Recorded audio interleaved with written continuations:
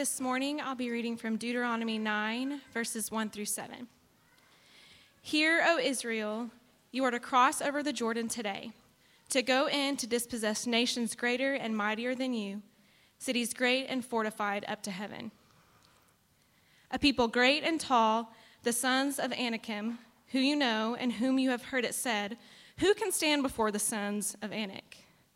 Know therefore today that he who goes over before you as a consuming fire is the Lord your God. He will destroy them and subdue them before you, so you shall drive them out to make them perish quickly as the Lord has promised you. Do not say in your heart, after the Lord your God has thrust them out before you, it is because of my righteousness that the Lord has brought me in to possess this land. Whereas it is because of the wickedness of these nations that the Lord is driving them out before you. Not because of your righteousness or the uprightness of your heart are you going in to possess their land, but because of the wickedness of these nations, the Lord your God is driving them out from before you, and that he may confirm the word that the Lord swore to your fathers, to Abraham, to Isaac, and to Jacob. Know therefore that the Lord your God is not giving you this good land to possess because of your righteousness, for you are a stubborn people. Remember and do not forget how you provoked the Lord your God to wrath in the wilderness. From the day you came out of the land of Egypt until you came to this place, you have been rebellious against the Lord. This is the word of the Lord.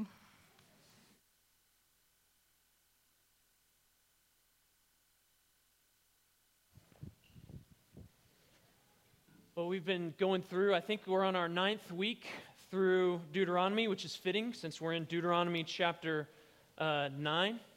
Is my thing on?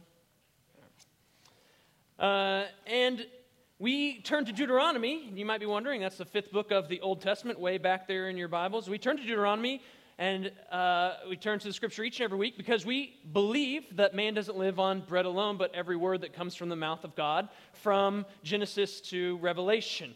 So we turn to Deuteronomy this morning. And I wonder, as we come to Deuteronomy, if you think you would be good at pre-game speeches, or maybe at pre-tests or like performance speeches. Some of you would probably be really good. I'm not sure that I would be. Right here in the book of Deuteronomy is in a sense, it's a pre-game speech. Moses is here preaching this sermon, getting the people, Israel, ready to move into the promised land. And he takes some interesting tactics, doesn't he? Some of you, if you were to do pregame speeches, you could do chapter 9's pregame speech pretty well. Like, let's take them low before we kind of pump them up. Maybe some of you wouldn't be so good at that. God is equipping his people to enter into the promised land, and he does a couple different things in this pregame speech before they go in.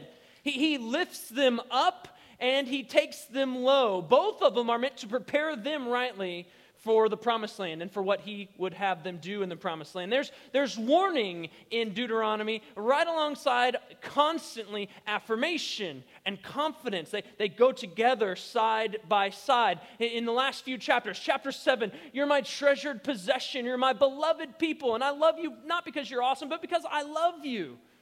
In chapter 8, know that you were out in the wilderness, but I was there, and I gave you all that you needed. You could be sustained, and you could depend upon me, and I was faithful there. I was faithful before that. You can always trust me. I mean, he is lifting them up. In chapter 9, we go back down a little bit lower. It says, now that you've seen, like the manna has showed you at every stage, that I'm dependable and trustworthy, now that you see at every turn that you're my treasured possession, that I'm going to sustain you and keep you and take care of you, now you need to see at every turn that I'm merciful because you're not righteous. And this should give you confidence in who I am and in me, but not pride. And God's dispossession of the nations in front of them was to continue to point to God's greatness, his faithfulness, his mercy, his doing, not theirs. And so Moses begins with these familiar words in chapter 9. Hear, O Israel. You are to cross over the Jordan today to go in to dispossess the nations greater and mightier than you. This is a place, if you recall, of past failure. They've been on the brink of the promised land before. They've heard a pregame speech before. And here they are again, a place of past fear where they looked in and said, we can't do this. They're too big, they're too mighty, they're too great. They've been here before and they've failed. But Moses speaks with certainty. You're going to go over and you're going to cross over the Jordan and you're going to dispossess the nations in front of you. These are nations that are, verse 1, greater and mightier than you. The cities are great. They're fortified up to the heavens. And there's people in them that are great and tall, the sons of the Anakim, whom you know, and whom you've heard it said, who can stand before the sons of Anak?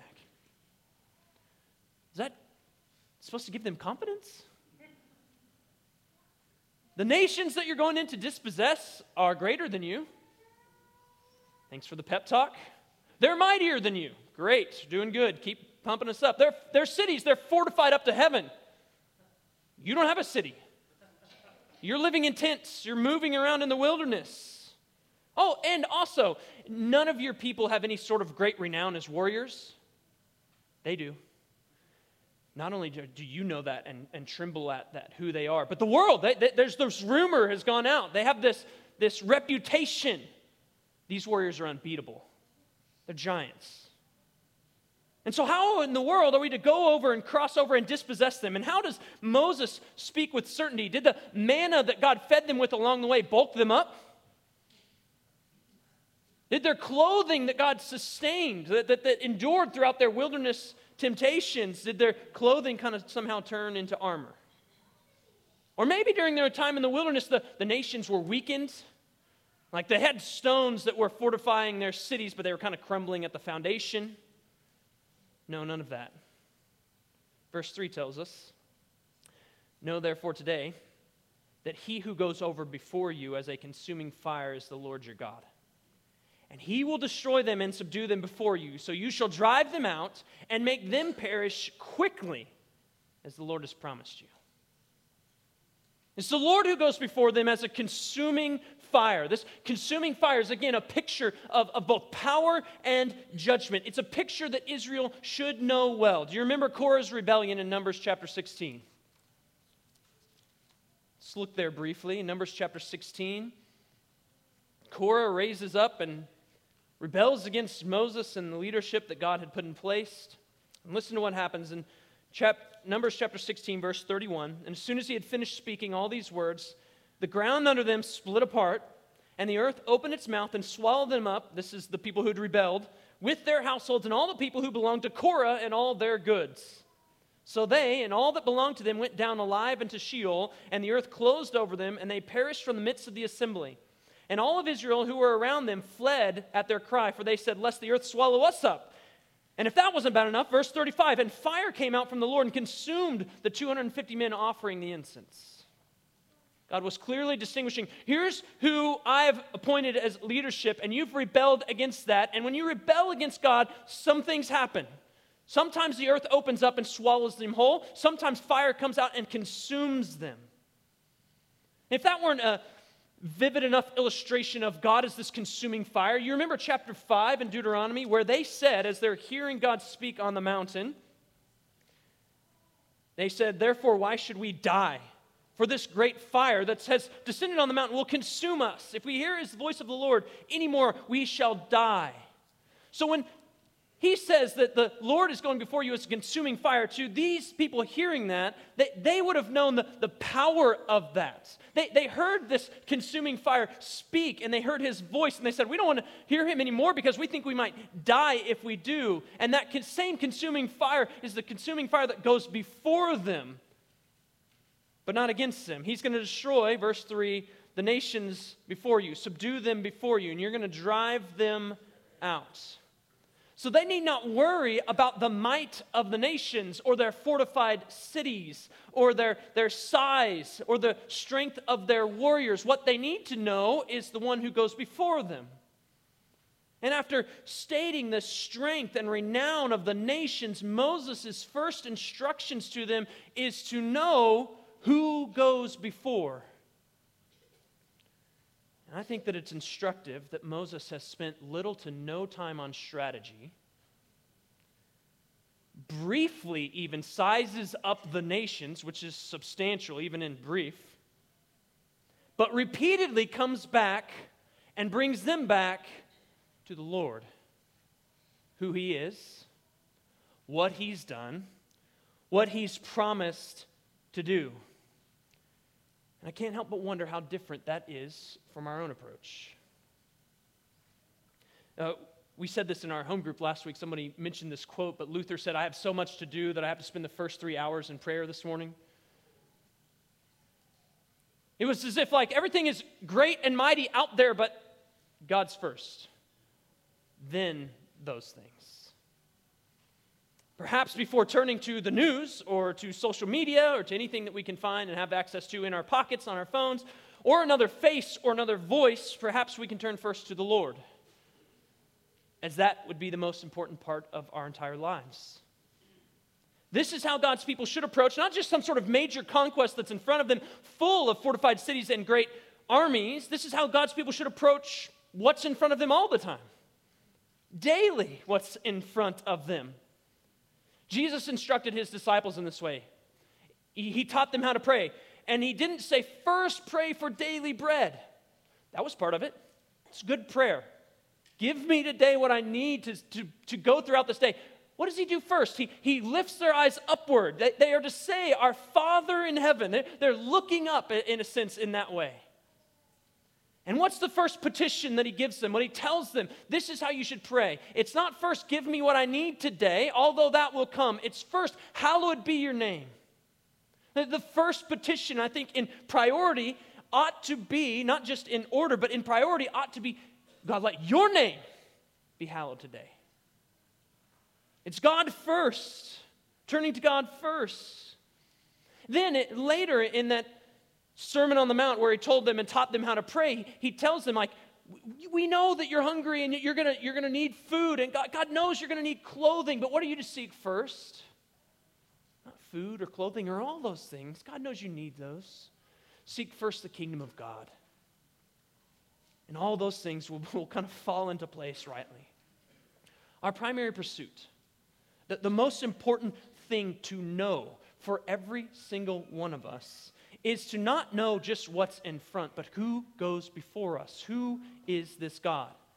And we should see everything through the view of who God is, what He's done, what He's promised to do. Our perspective of all things as those who are His people needs to be shaped primarily by Him. And so if we were to look at the promised land as an Israelite, we should look through that lens.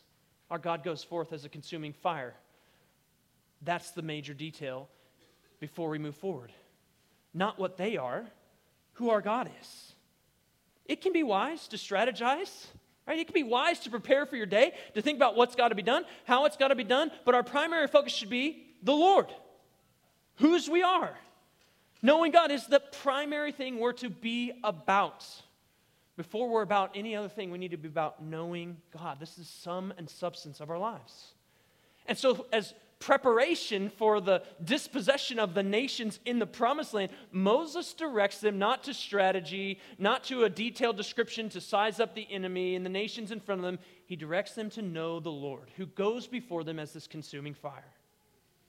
But He's also going to direct them to know why He goes before them, why He's going to destroy the nations. Look in verse 4.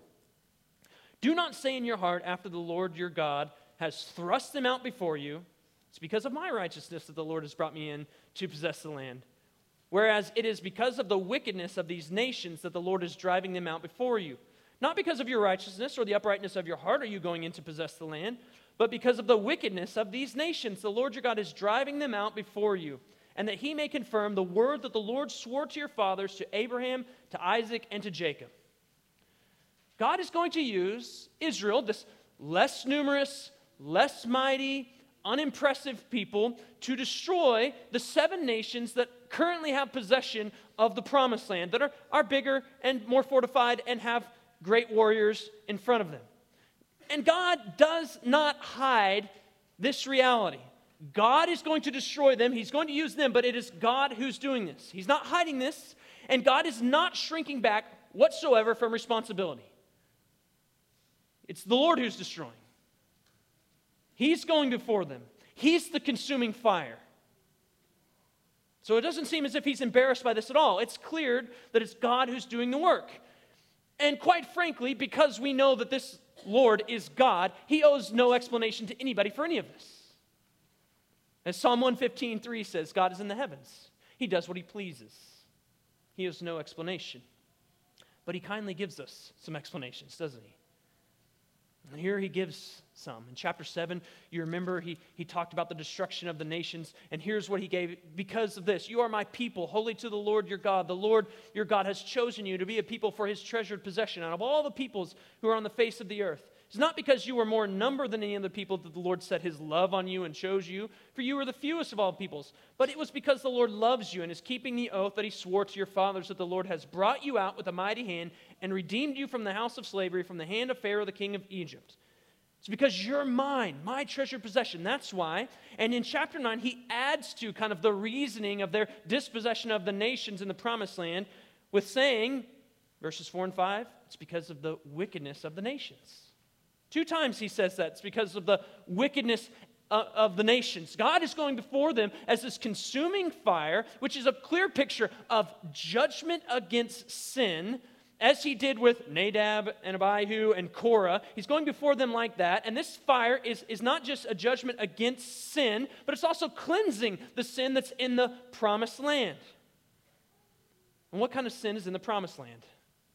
Right, this fire going before them is needed. Look at just a brief description of what they're going to face in the promised land from Leviticus chapter 18. Leviticus chapter 18, starting in verse 20, he says, you shall not, he's going to list some sins here, and then he's going to say kind of at the end, as we'll see, like this is what's going on in the land. So verse 20, you shall not lie sexually with your neighbor's wife, and so make yourself unclean with her. You shall not give any of your children to offer them to Molech, and so profane the name of your God. I am the Lord. You shall not lie with a male as with a woman. It's an abomination. And you shall not lie with any animal, and so make yourself unclean with it. Neither shall any woman give herself to an animal to lie with it. It is perversion. Do not make yourselves unclean by any of these things, for by all these the nations I'm driving out before you have become unclean. This is just an example of some of the sins that are characterizing the nations that are in front of them in the promised land. These nations have provoked the Lord to wrath because of their great wickedness. Far from being some innocent nations, these are nations full of people that are in open rebellion against the Lord, as seen in how they live their lives. And we like to come up with scenarios and say, how in the world could God destroy these innocent nations? And the reality is that there is no innocent nation. There is no innocent person that would dwell in any innocent nation. Every person in every nation, that means every nation, is sinful and wicked and deserving, rightly, of God's righteous judgment and wrath. These nations I just gave, here's what characterizes them. Clearly, they have fallen short of the glory of God and are deserving. They have earned for their rebellion against God, they have earned his wrath and judgments. They have earned him coming to them as a consuming fire. He is a holy God. As Israel clearly knew from Leviticus, he kept repeating, I'm holy, so you should be holy. They know that he's holy, and he is righteously angry with sin. And so while it may not be comfortable to talk about God's wrath, we need to recognize that God isn't just losing his temper. This consuming fire isn't out of control. It's always directed at sin. And it's consistent with who he is, a holy God. Can I add also that this God is a consuming fire and his wrath is also good? One theologian says it simply, God cannot love goodness without hating evil. We did Saturday in the Psalms with the men yesterday morning, and we read Psalm 5, and we need to be thankful. It's a good thing that God doesn't, he can't live with evil. Like God cannot love goodness without hating evil, and we should be thankful that God hates evil. In Psalm 5, it says, this is a God who doesn't delight in wickedness. That's something to praise God about. He doesn't delight in wickedness. God cannot love goodness without hating evil. So you may not like God's righteous standard, but you need to know that it's perfect. It's holy. It's righteous, and that God is righteously angry with sin. He is consistent in opposing evil. Again, the fire is not out of control. It's directed at one thing, sin. And if God is seeking the good of Israel then it's good for him to be righteously angry with the wicked nations in the promised land. And God's wrath is always righteous, as is his love. There's no hint of his wrath being impure or out of control. This is not a God who's ever shifting in his temperaments. He wields even his wrath for good. And we can't think rightly about the goodness of God and the love of God without thinking rightly about the wrath of God. If we don't speak honestly about the wrath of God towards sin, then we're not going to speak honestly about the love of God towards sinners. Because God cannot love goodness without hating evil. Maybe I'm becoming an old man, but I don't like it when people speed down the street. I haven't yelled at anybody yet, but like internally I'm like, what are you doing? You know why I hate that? Because that's the street my kids ride their bike on. Right?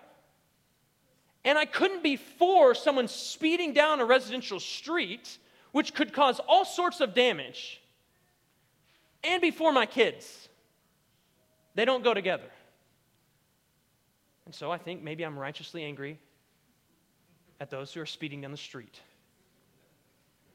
The place where God wants his people to live in relationship with him, where he has made for them to worship him, to be a light to the nations, the place where he wants them to do and keep the law, the place where he wants them to love him with their heart, soul, and strength, where he wants them to love their neighbors as they love themselves. The place where he wants them to thrive in holiness is in the promised land, and it's full of wickedness.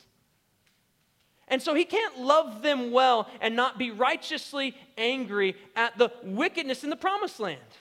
It's a place that needs to be purified.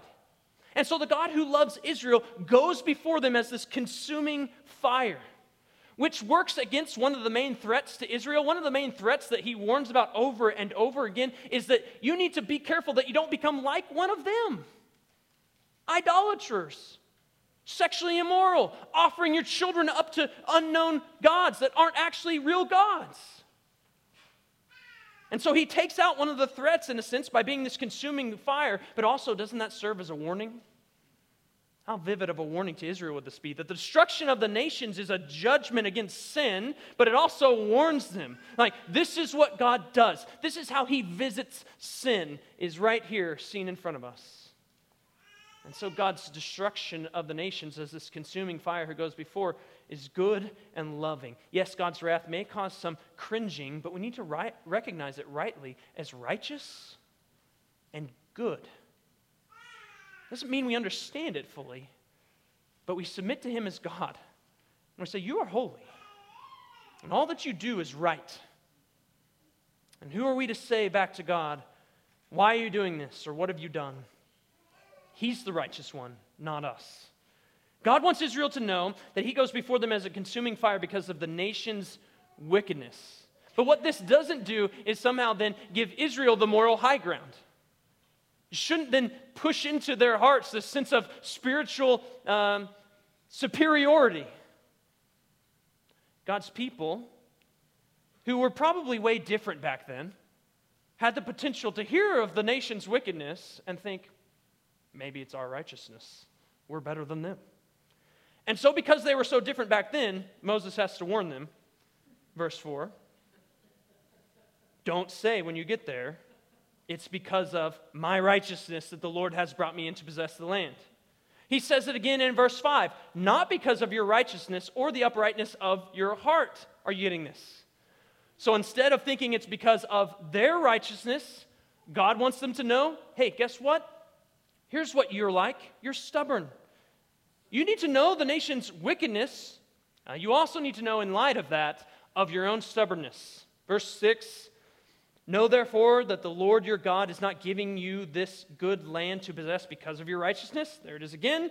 For you are a stubborn people.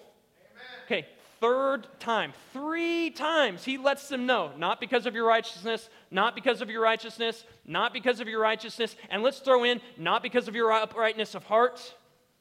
Like, it's a clear picture here. He's pounding it down into their hearts.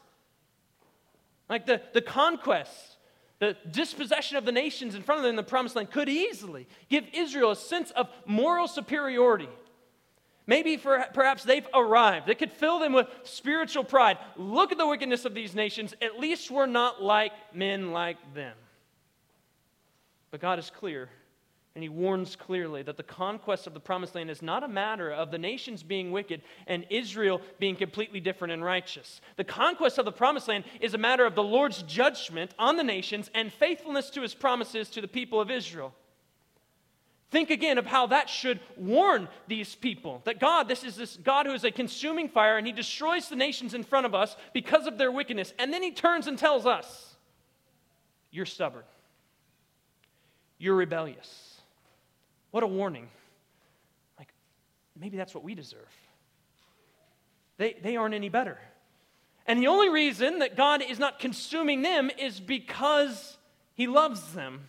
He's chosen them. They're his treasured possession. And why does he love them? Because he loves them, he says.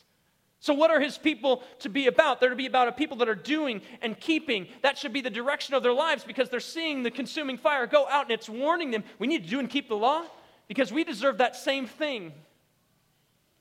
But if the past is the only evidence we have to work on, then there couldn't be any confidence that that's the direction they're going to go.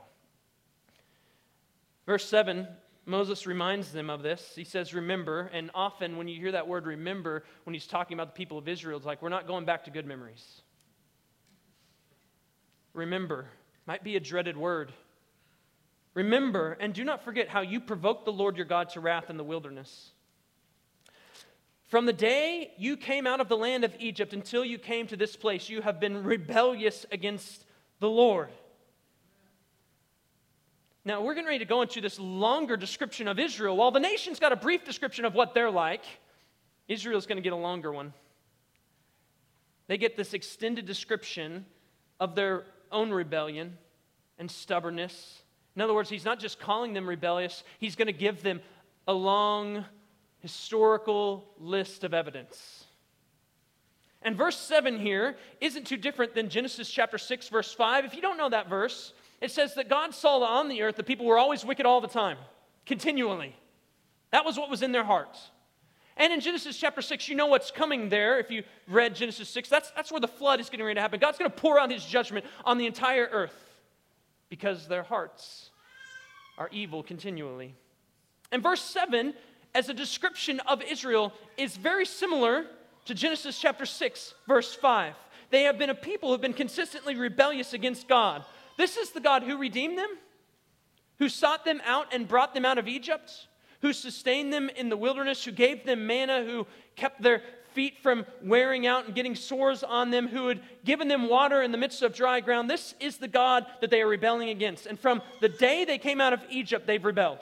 Though God has consistently been there for them, met them, sustained them. And all the description that we're going to get here in chapter 9 and 10 of all the rebellion of Israel, this is not exaggerated language. Moses isn't coming up with that one illustration. We do that, don't we? Like, you always do that. Like, when? Well, that one time. Moses isn't saying, you're rebellious. And like, when? Like, well, actually all the time. No exaggeration here. All the time. Israel consistently displayed their lack of righteousness. They repeatedly rebelled against God, and he says it started at Horeb. In verse 8, even at Horeb, you provoked the Lord to wrath. And the Lord was so angry with you that he was ready to destroy you. This would have been the area of Sinai. God had just brought them out of Egypt. They had victory songs on their lips. Their feet weren't even muddy after they'd crossed the sea. And he says, you rebelled. Right there is when it started. And not only did they rebel there, they came to the very brink of destruction by God who had just delivered them. Listen to what he says in verse 9. When I went up to the mountain to receive the tablets of stone, the tablets of the covenant that the Lord made with you, I remained on the mountain for 40 days and 40 nights, and I neither ate nor drank water. And the Lord gave me the 2 tablets of stone written with the finger of God, and on them were all the words that the Lord had spoken with you on the mountain out of the midst of the fire on the day of the assembly. And at the end of 40 days and 40 nights, the Lord gave me 2 tablets of stone, the tablets of the covenant. Then the Lord said, "Arise, go down quickly from here, for your people, whom you have brought from Egypt, have acted corruptly. They have turned aside quickly out of the way that I have commanded them, and they have made themselves a metal image. Furthermore, the Lord said to me, I have seen this people, and behold, it is a stubborn people. Let me alone, that I may destroy them, and blot out their name from under heaven. And I will make of you a nation mightier and greater than they." And God had just promised I'm going to blot out the names of the nations that are in the promised land now. And he says that same thing is what Israel's under threat for here. They quickly had turned aside. And notice even the way God starts to talk about them. Like, leave me alone, that I may destroy this people. Now, this people that you've brought up from Egypt, Moses, is almost like he's distancing himself from them because they've been so stubborn and wicked. God had just brought them out, and he is making covenant with them. A holy God is binding relationship, a loving relationship with a sinful people. And while he's binding that relationship, while he's laying down the stipulations for how a sinful people can live with a holy God, a gracious thing, they're breaking the covenant already. God unmistakably gave this clear communication to them, right? The fire and cloud descend upon this mountain. They know this is God speaking here. And while Moses is getting the 10 words that he's going to get on these 2 tablets, as he's receiving these 10 words, the first few of those words are already being broken. I'm the Lord your God. You shall have no other gods before me. Don't make for yourselves any images or any idols of any form.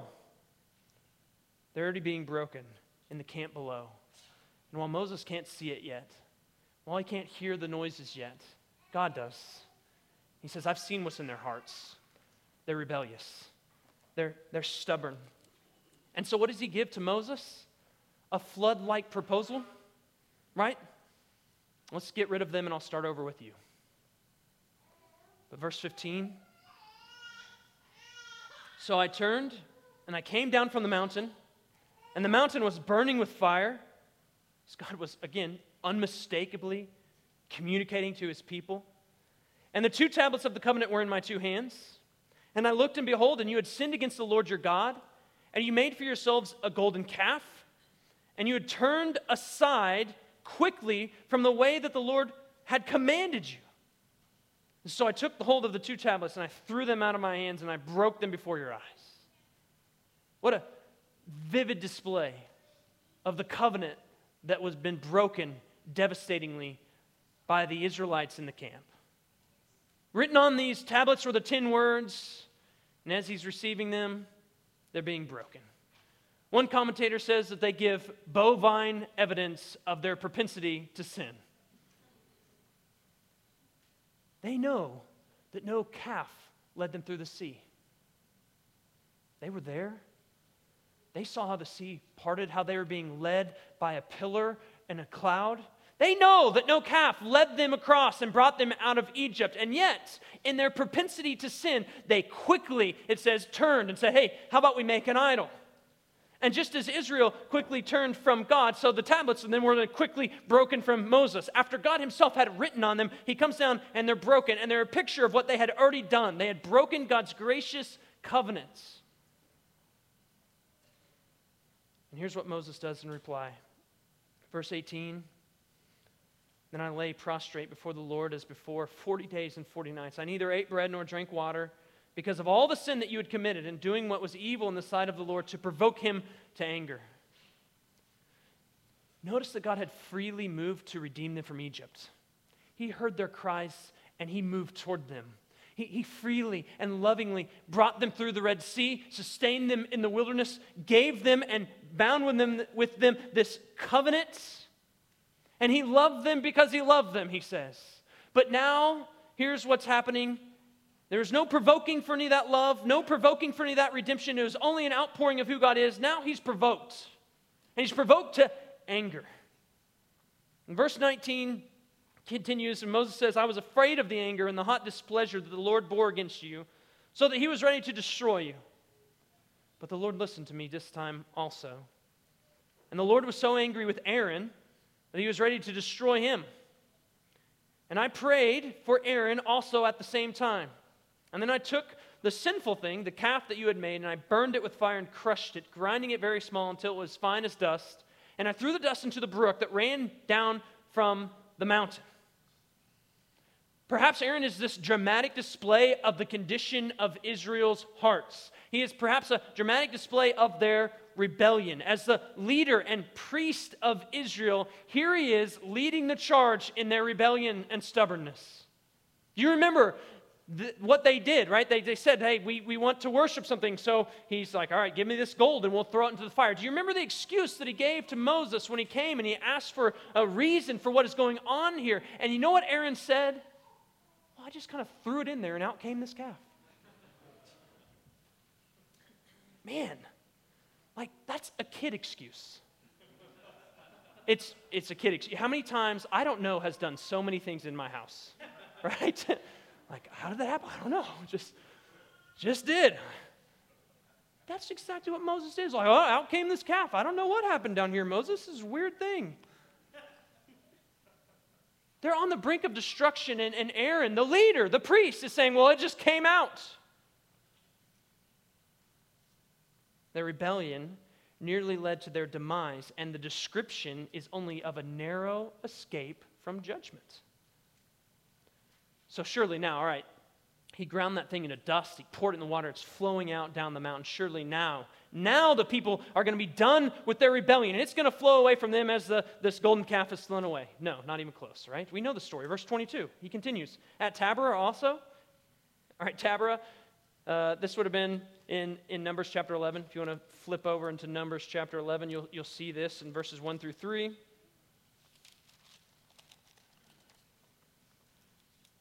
They're complaining.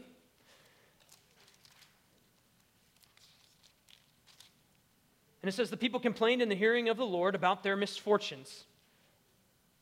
Right? We could stop right there. Their misfortunes as people have been redeemed and supplied, led in relationship with God. And they're complaining because of their misfortune. And when the Lord heard it, his anger was kindled, and the fire of the Lord burned among them and consumed some of the outlying parts of the camp. Again, they know God is a consuming fire.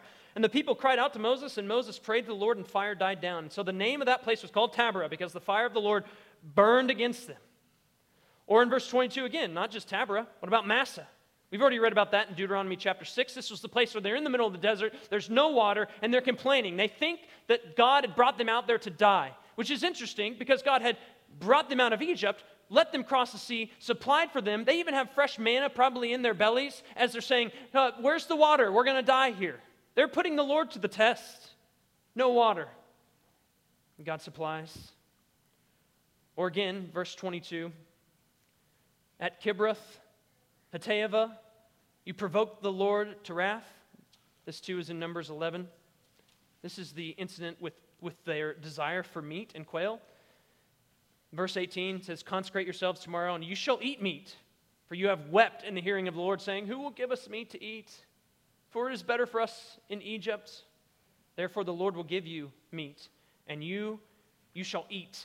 You shall not eat just 1 day, or 2 days, or 5 days, or 10 days, or 20 days, but a whole month, until it comes out of your nostrils, which sounds awful, and becomes loathsome to you, because you have rejected the Lord who is among you, and have wept before him, saying, why did we come out of Egypt? Let's pick up the story in verse 31. The wind from the Lord sprang up, and it brought quail from the sea, and it let them fall beside the camp, about a day's journey on this side, and a day's journey on the other side, around the camp, and about 2 cubits above the ground. I think that's 3 foot. Imagine that. And the people rose all that day and all night into the next day and gathered the quail. Those who gathered least gathered 10 homers, and they spread them out for themselves all around the camp. And while the meat was yet between their teeth, before it was consumed, the anger of the Lord was kindled against the people, and the Lord struck down the people with a very great plague.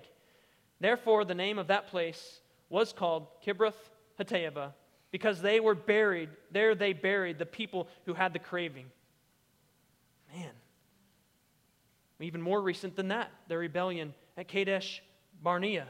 Verse 23, when the Lord sent you from Kadesh Barnea, saying, go up and take possession of the land that I have given you, you rebelled against the commandment of the Lord your God and did not believe him or obey his voice. This was much more recent than all the others. It should be more vivid in their mind. They're at the doorstep of the promise, and he says, go in and possession. There's like, maybe we shouldn't. Verse 24 says, you have been rebellious against the Lord from the day that I knew you. And again, this puts Moses prostrate before the Lord in flood-like description again for 40 more days, because verse 25 says, I lay prostrate before the Lord 40 days because the Lord had said he would destroy you. And I prayed to the Lord, O Lord, do not destroy your people and your heritage, whom you have redeemed through your greatness, whom you have brought out of Egypt with a mighty hand. Remember your servants, Abraham, Isaac, and Jacob. Don't regard the stubbornness of this people or their wickedness or their sin, lest the land from which you brought us say, because the Lord was not able to bring them into the land that he promised them, and because he hated them, he has brought them out to put them to death in the wilderness. For they are your people and your heritage, whom you brought out by your great power and your outstretched arm. This isn't the point of the text, but notice how Moses prays. He pleads for them, pleads on behalf of Israel with these repeated words. These are your people. He pleads based upon the reputation of God. Your name is on the line here, God. You brought these people out. Don't let other nations say something about your name and what you would do with your people. He pleads the reputation of God.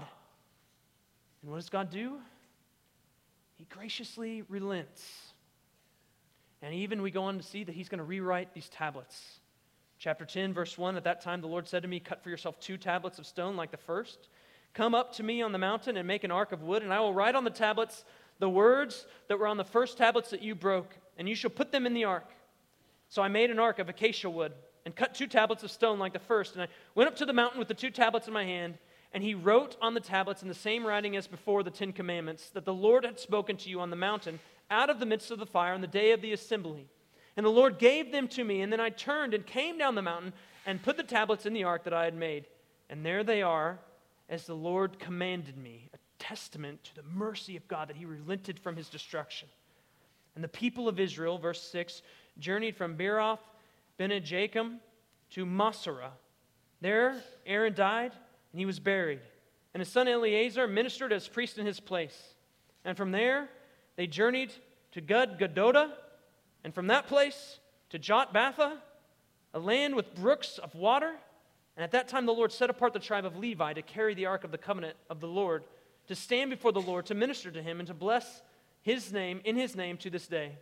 Therefore Levi has no portion or inheritance with his brothers, that the Lord is his inheritance, as the Lord your God has said to him. Verse 10, I myself stayed on the mountains as at the first time, 40 days and 40 nights, and the Lord listened to me that time also. The Lord was unwilling to destroy you. And the Lord said to me, arise, go on your journey at the head of the people so that they may go in and possess the land which I swore to their fathers to give them. As they're on the edge of the promised land again, Moses is going to add some perspective to what they know of their history and evidence. He's going to add his own personal perspective, what he has seen and heard, his unique vantage point, and he adds that to the story from the Red Sea all the way up to where they are now, and he says, yes, this is a picture of stubborn rebellion that's just continually seen, that you are on the brink of destruction way closer than you even know, multiple times. Wait, again, what kind of pregame speech is this, Moses? Like, what are you trying to do before they go into the promised land? Why are you doing this? Why are you spending time trying to show them, or maybe even he's trying to convince them and persuade them that this is a rebellious nation that's just stubborn-hearted? I think because it leaves no other explanation for them for the words, the Lord was unwilling to destroy you, or go on and go in and possess the land. It gives no other explanation for that other than God's mercy. They can't look up and say, we're more righteous than that nation. They have historical evidence that they are wicked and rebellious people. And each time they hear, as he commands them, go in and possess this land, they should know it's not because of what we have done. We haven't earned this. We haven't deserved it. It's not our merit. It's not because of our righteousness or the way we look before God or our own holiness. It's only by his mercy. As the manna in the wilderness reminded them at every step in their journey that God is dependable, he's trustworthy, you can cast yourself upon him, he will always sustain those who depend upon him. So every step, this retelling reminds that every stage, God is merciful. And this should help them have confidence in their God who is merciful to their sinful nation. This should give them humility as they move forward into the land. Humility that would say, we know that the Lord God is God and we submit wholly to him. Amen. So in other words, Moses is telling them about their stubbornness and rebellion, not just so that they would know of their own stubbornness and rebellion, but so they would know of God's mercy. They need to know the one who goes before.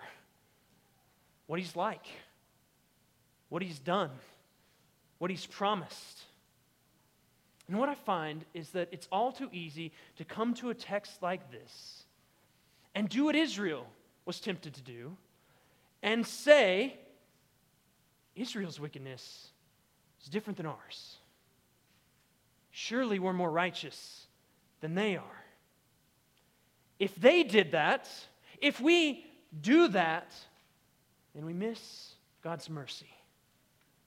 And the New Testament spends all kinds of time, pours out a lot of ink on reminding, persuading, perhaps convincing people of their lack of righteousness. That they are the sick and need a doctor.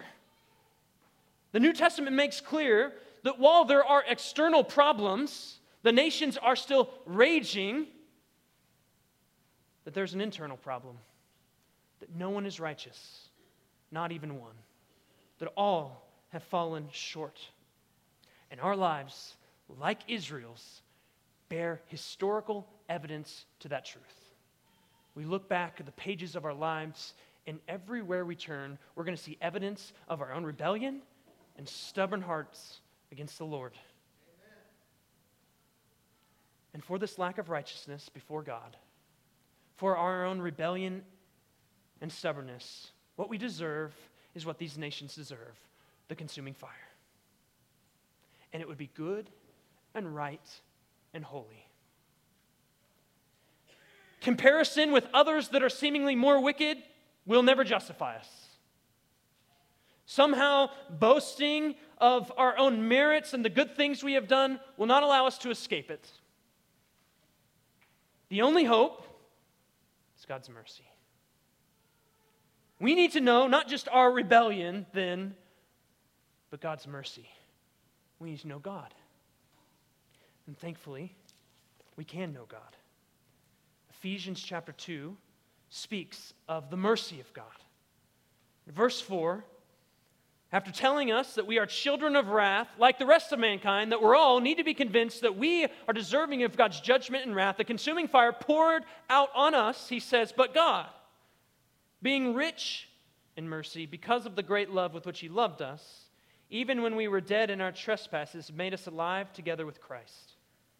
By grace you have been saved, and raised us up with him, and seated us with him in the heavenly places in Christ Jesus, so that in the coming ages he might show the immeasurable riches of his grace, because we have been shown to be dead, and he has been shown to be rich in mercy. He is showing the evidence, the immeasurable riches of his grace and kindness towards us in Christ Jesus. For by grace you have been saved through faith. And this is not your own doing. This is not your own doing. It's a gift of God, so that no one may boast. It's not the result of works, so that no one may boast. God reminds us of his mercy that doesn't meet us in our loveliness, that doesn't meet us in our own merit of good works. Meets us when we are dead. Meets us when we merited the opposite of mercy, judgment. And that's where Jesus comes, and he meets us not because we were lovely, not because we were mighty, not because we were numerous, but because God is rich in mercy. We're to cast ourselves upon that mercy. Because this is mercy that will not only just come and meet us in the midst of our deadness, rebellion, and sin, but would give us the righteousness that we too lacked, like Israel. The righteousness that we all need doesn't come from within. We say that righteousness that we need is alien, outside of us. It comes from Jesus. But by God's mercy, that righteousness is ours.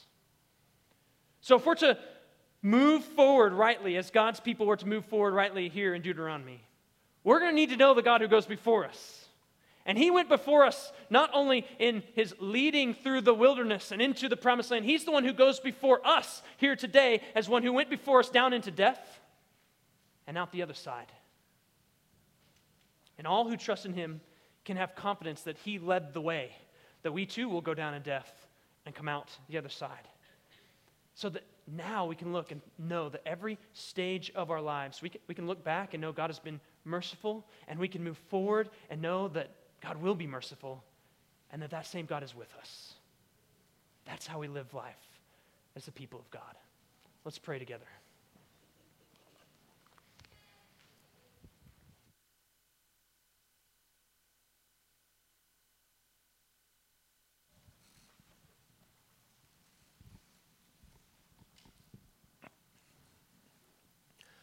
Our Father in heaven, hallowed be your name. How can you be so good to people who are so wicked? That is who you are, and that is who you will always be. And you're also a God who loves goodness and hates wickedness, and you burn it up like a consuming fire, God, and we rejoice in you today, and we call your name hallowed. We praise you because we know that we deserve your wrath. We deserve to be consumed by your fire, and yet we are not, because we are safe in Christ, in your Son. Jesus, thank you for coming down to earth and putting on human flesh to be our representative, to be our high priest who can relate to us, who can understand human weakness and yet obeying perfectly the law. You obeyed all the commands of your Father in our place because we could not, and you bore your Father's wrath on the cross in our place. And you rose from the dead, and we are going to also. And we have a promised land coming, and we don't deserve to be in it. But we are safe in you, and we are promised pleasures evermore, and we will look you in the face and live on a new earth and reign with you forever, not because we are good, but because we trust you, because we believe that you will keep your word. Jesus, you are so good. We praise you today. God, if there's anyone between these walls who does not know you and love you as their Lord and King, will you open up their heart and draw them to yourself? By the power of your Holy Spirit, you are good, and we can be spared your wrath and your judgment, God. So draw all men and women in this place to yourself today. God, we want you to continue to do that for your name's sake all over this planet. It's not too big a task for you. You're not afraid of giants. You're not afraid of a city with 27 million people in it, where only 1% of them belong to you. That's not insurmountable. And so, God, I pray that we would trust you and that we would ask for big things and attempt great things for your name, because everyone needs to know a God who is this good. You created us for worship, and we want to live our lives directed to that end, so that everyone around us, everyone we have any chance to contact, can become a worshiper of you, God. So we pray that you would bless our ministries, that your good news would be on our tongues. We pray for our friends from India and their small church there, God, that you would let the gospel go forth, and that you would create new church after new church after new church after new church to reach people there, God. We praise you, Jesus. Thank you for loving us. Thank you for taking our dead hearts and making them alive. Continue to do that work, Jesus. In your name I pray. Amen.